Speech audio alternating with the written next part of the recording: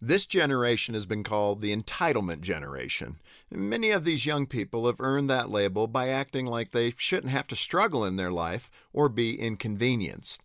The sad part is, most have been raised to behave that way. If you doubt that, consider the conversation I had with the CEO of a Fortune 100 company who told me that most of the young adults he hires right out of college expect someone to cater to their every whim. In fact, most are so immature, his company started a program for new hires that's like a boot camp for adulthood. These young people aren't taught sophisticated business principles. They're taught the basics of adult responsibility, lessons they should have learned at home with their parents.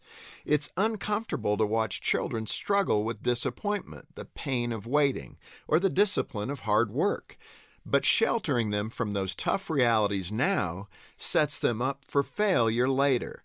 Adversity is one of life's greatest teachers.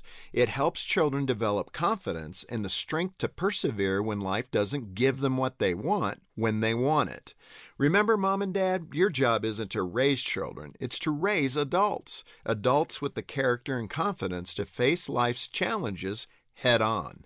Instead of rescuing your children from adversity, encourage them through it. To help your children thrive, go to FocusOnTheFamily.com. I'm Jim Daly.